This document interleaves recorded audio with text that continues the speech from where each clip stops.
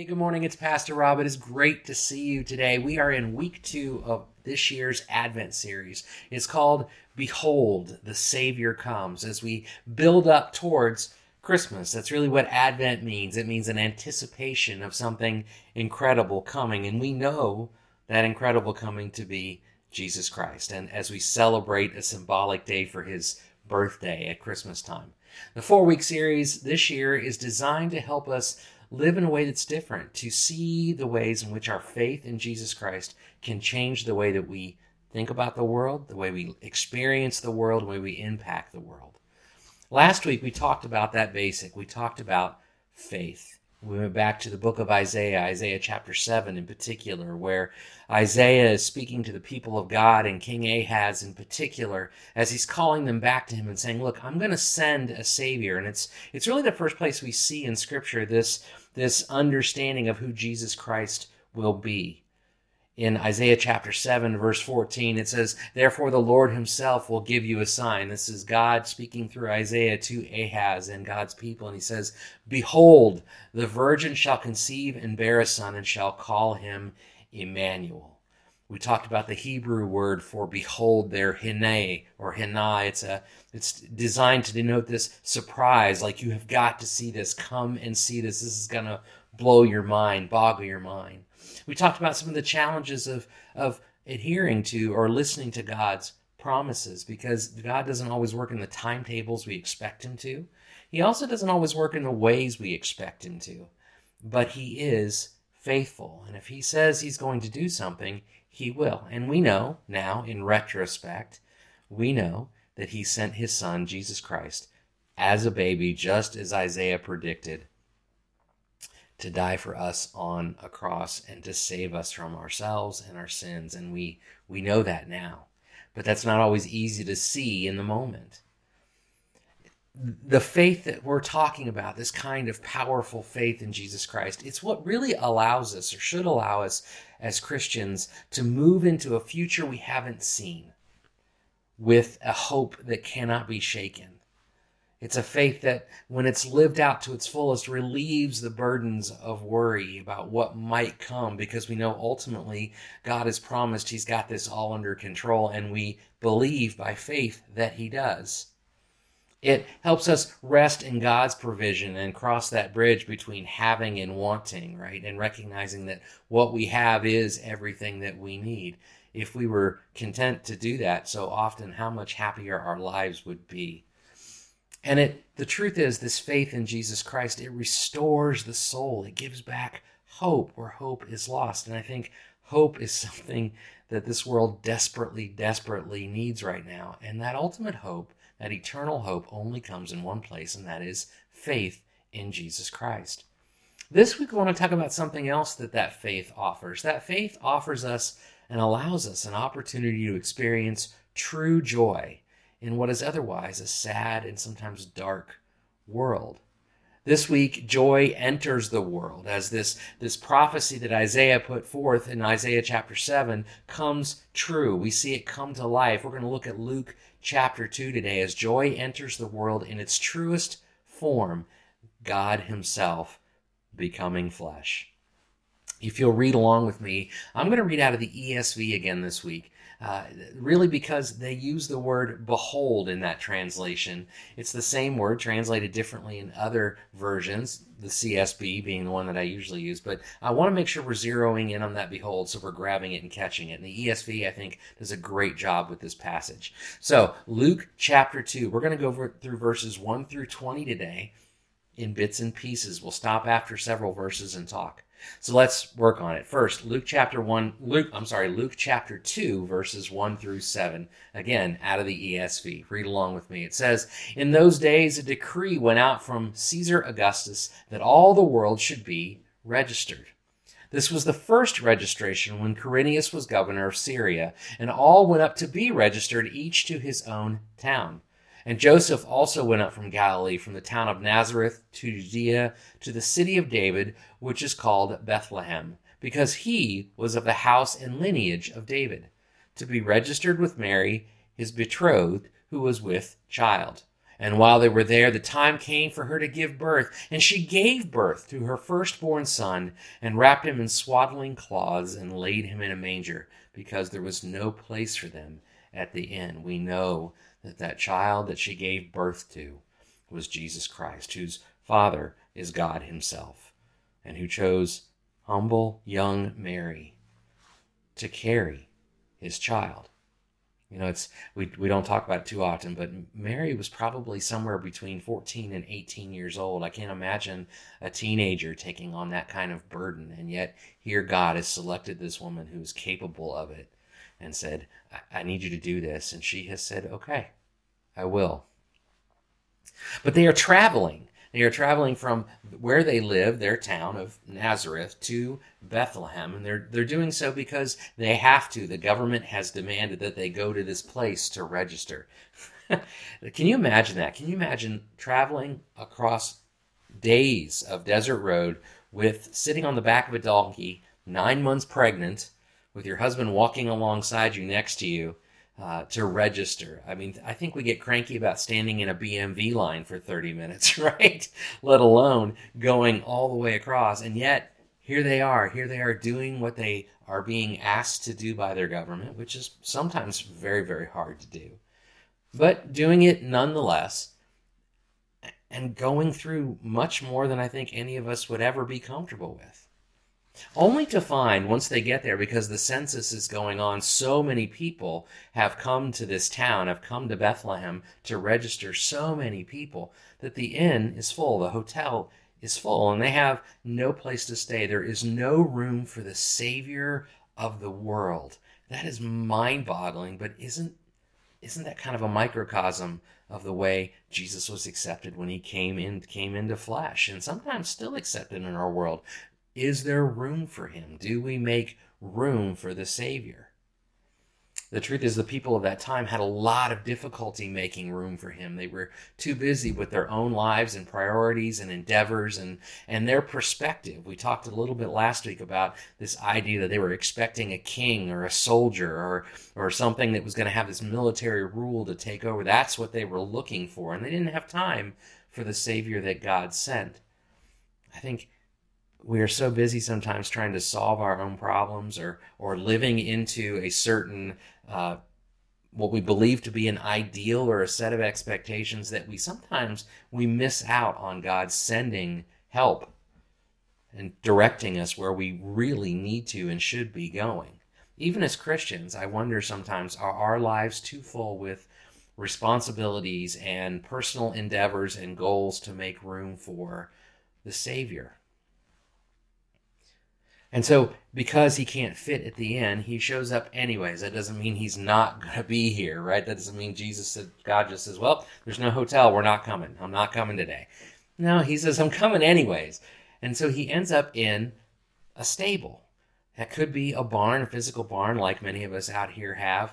Or it could be a cave. That's a very common occurrence back then and in that area of the world where there are caves really dotting the landscape. And it was very common for people to create a stable in a cave because you've got a natural roof and a wall on three sides. All you have to do is put something across the front, and you've got kind of this natural climate-controlled, waterproof system going on. So it could be that Jesus was born in a cave that had been converted to a stable. But whether a barn, as we know it, or a cave, either way, it wasn't where people normally stay. We also know that he was laid in a manger. A manger is essentially, in case you didn't know, it's a food trough. It's where the farmer would throw hay for his animals to eat. And so they made space in that to lay the Savior of the world. It's an inauspicious beginning, right? It's here he is coming to help us all, and we can't even make enough space to put him in a warm hotel room. But I think their entire experience, Mary and Joseph going through the difficulties of being pregnant and not yet married, and at that time that was a taboo. That was something you just didn't allow to happen because it would tarnish your name and tarnish your reputation. But here they are trying to deal with those challenges. They're having to travel at 9 months pregnant across all this distance only to find themselves sleeping in a stable and delivering their baby in a stable. We can learn something from this. We can, as Sam Storms says, it says joy is not necessarily the absence of suffering, it is the presence of God. Mary and Joseph know that God is with them. God is present with them. And there's no indication here that they are sad or stressed or weakened. It simply says they have the joy of the Lord and they're processing what is otherwise a dark or difficult time as though God is in charge. And there's a peace that comes again with that faith, and a strength that comes with that faith, and a joy that comes with that faith. Let's keep reading, because there's more to the story than just what happens to Mary and Joseph and the coming of the Savior. Let's pick up in verse 8 of Luke 2. It says, "And in the same region there were shepherds out in the field, keeping watch over their flock by night. And an angel of the Lord appeared to them, and the glory of the Lord shone around them, and they were filled with great fear." Let's pause there for just a second. It's interesting to me that we look to Jesus as our loving Savior, and he is every bit that. But if you consider the person of God and how he is discussed or illustrated all through Scripture, every time God's presence shows up, or the heavenly bodies show up, in this case, angels from heavens above and the light from heaven, there's a fear that goes with that. I think it's because it's just an overwhelming power and force that is well beyond our capacity. You see it and you just go, nope, I cannot stand up to that one, right? You have no choice but to give in. And when that's the case, we get scared. Let's keep going in verse 10. It says, "And the angel said to them, 'Fear not, for behold, I bring to you,'" there it is, "behold, behold, I bring to you good news of great joy that will be for all the people. For unto you is born this day in the city of David a Savior, who is Christ the Lord.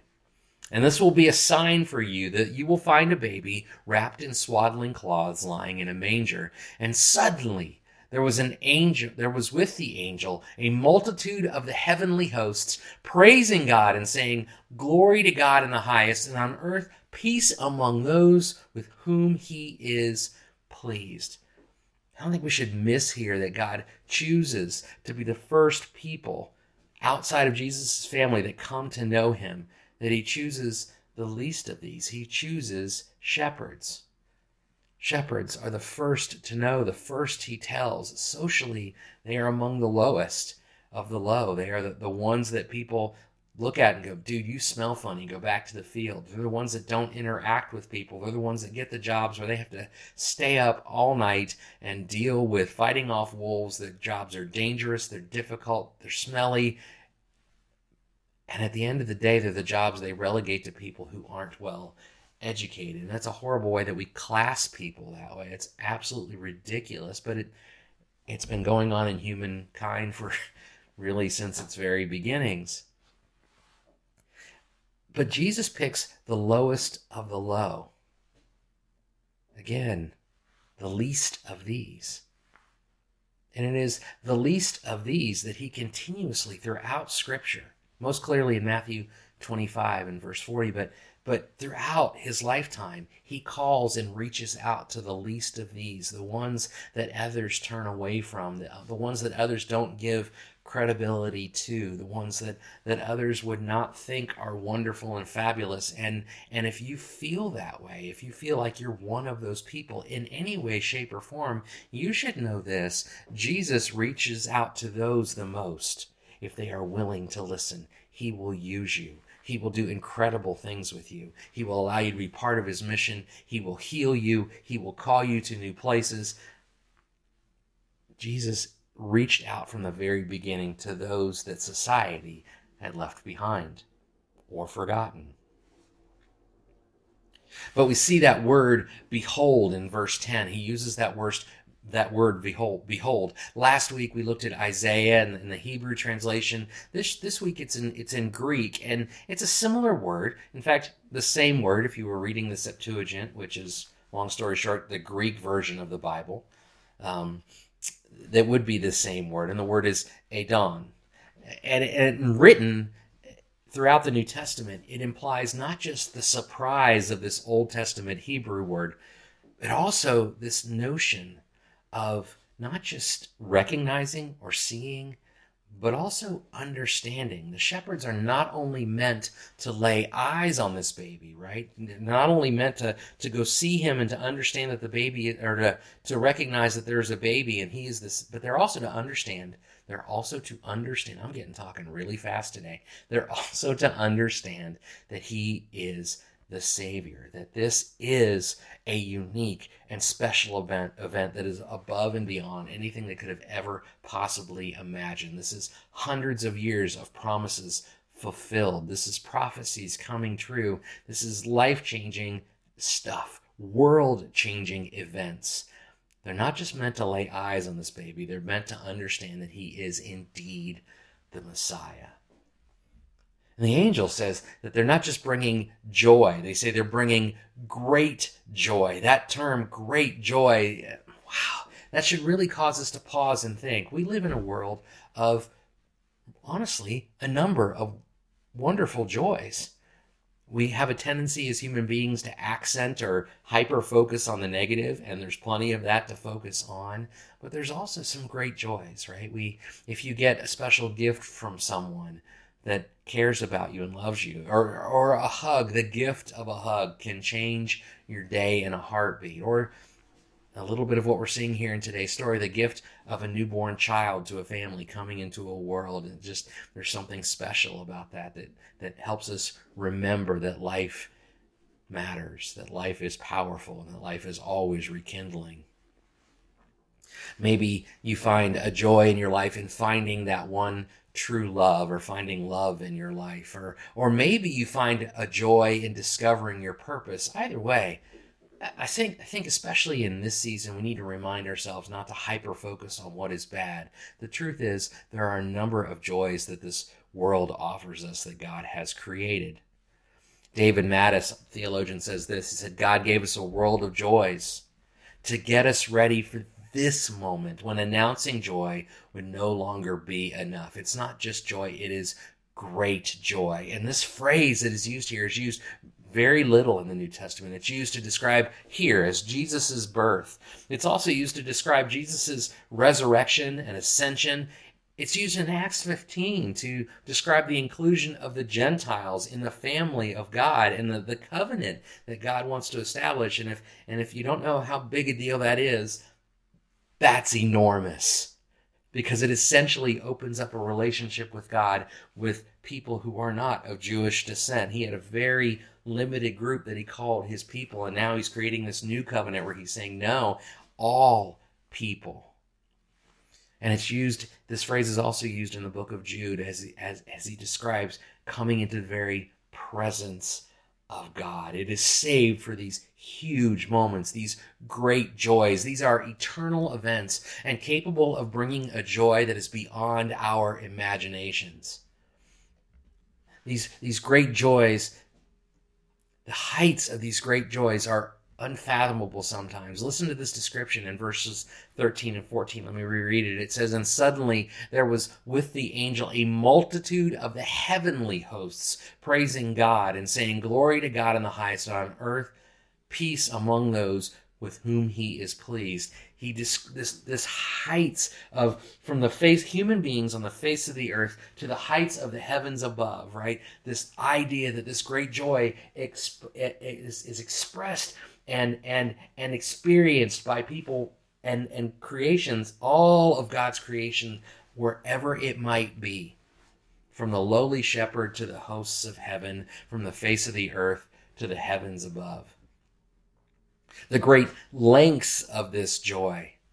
It says in verse 10, an angel said to them, fear not, for behold, I bring you good news of great joy that, again, will be for all the people. Just dramatically widens the family and of God. And that is the stuff that makes me want to drop to my knees and thank him. Because without that time, that moment, we miss out on these great joys and participating with Jesus and the Lord above in them. The depths of these great joy. S.D. Gordon, a theologian, describes it this way. He says, joy, this kind of great joy we're talking about, has its springs deep down inside. And that spring never runs dry no matter what happens. Only Jesus gives that joy. He had joy singing its music within, even under the shadow of the cross. And you might be sitting here saying, well, how do I receive this joy? I could really use some joy in my life right now, right? Well, let's look at how the shepherds did it. If we continue, we'll finish up our text. This is verses 15 through 20 of our text today. Let's see how the shepherds receive this joy. It says this, when the angels went away from them into heaven, the shepherds said to one another, let us go over to Bethlehem and see this thing that has happened, which the Lord has made known to us. And they went with haste, and they found Mary and Joseph and the baby lying in a manger. And when they saw it, they made known the saying that had been told to them concerning this child. And all who heard it wondered at what the shepherds told them. But Mary, as a mom would do, right, treasured up all these things, pondering them in her heart. And the shepherds returned, glorifying and praising God for all they had heard and seen as it had been told to them. So what did the shepherds do to receive this joy? Well, the first thing is they kept their eyes and their hearts open. Notice even before this text, when they were sitting out in the middle of a field doing their daily job, right? Their eyes were open, their hearts were open and prepared for the possibility that God can move. You notice they fall in fear when the angel shows up and the light from heaven shows up. That's an indicator that they are not questioning at all where this force is coming from. And they're not dismissing it. They're saying they are open to the notion that God could come to them in their time and their place, wherever and whenever that is, and come to them and reveal himself to them. I think sometimes we get so busy again with life that we don't do that. But we need to keep our eyes open to the unexpected ways that joy arrives in our lives, that God arrives in our lives. And they're willing to do that. From this text we just read, man, they go to check it out for themselves. Right? The angels tell them this story, but they have to go. Jesus invites his disciples to do that all along the way. In John chapter 1, he says, when he's calling his original disciples, he says, come follow me. Come and see what I'm about to do. Check this out for yourself. Because the truth is, for us to truly understand and experience the joy of Christ, the joy of God that he offers here in the Savior, we have to participate in what he's doing. We have to be a part of the story he is writing. We have to come and see. And that may mean, for you in your walk right here, right now, that may mean you going to the Word of God and reading this story in Luke 2 over and over again. It may mean you becoming part of a body of believers, a church or a home church or something to help you grow. It may mean going out and sharing the gospel or helping others make a physical, tangible impact on each other's lives. It may mean learning to pray and going to pray with others. But make no mistake, God is working in amazing ways throughout the world. Our call is to go check that out for ourselves. You can't see the joy unless you experience it. You can't experience the great joy of Jesus unless you join him in where he is working. Because that's what he's inviting us to do. It's something to be seen, not just to be heard about. But they also do something else. They also go back and they tell the story with wonder. They walk in and they tell Mary and Joseph, they say, look at this story. This is what happened to us. And you have to think that they were all standing there going, dude, right? And I'm sure Mary and Joseph needed it. It's a confirmation for them. Yes. God is not just working in my child. He's been planting seeds and sending the message and getting the world ready for this arrival, right? They tell the story. And the shepherds, they tell it with frequency. You get the sense here that this is a story they can't hold back, that they're not just going to hide and never tell again. You get the sense that they have to go tell everybody they know. And finally, they return after the event is over and just going, oh my goodness, what have we walked into? What has become? What is happening right now? It says they return glorifying and praising God. Glorifying and praising God. And I think if you really want to experience the joy of God, you have to take the time to do that. To remember who your God is and what he's done. To sing his praises. Maybe sing out loud in music, but sometimes just scream to the heavens above, thank you, Lord. Thank you for what you've done for me. We need that kind of reinforcement, frankly, because the world will drag you down. It'll try to steal your joy. I have a technique that I was taught many years ago at a conference about this guy who was trying to help us understand that joy is not something others should be able to take from you, especially if it's founded in Jesus Christ. And he would find himself, when he was in a position where people were trying to drag him down, that he finally got to the place where he would walk up to the people that were trying to drag him down and he would go, you can't steal my joy.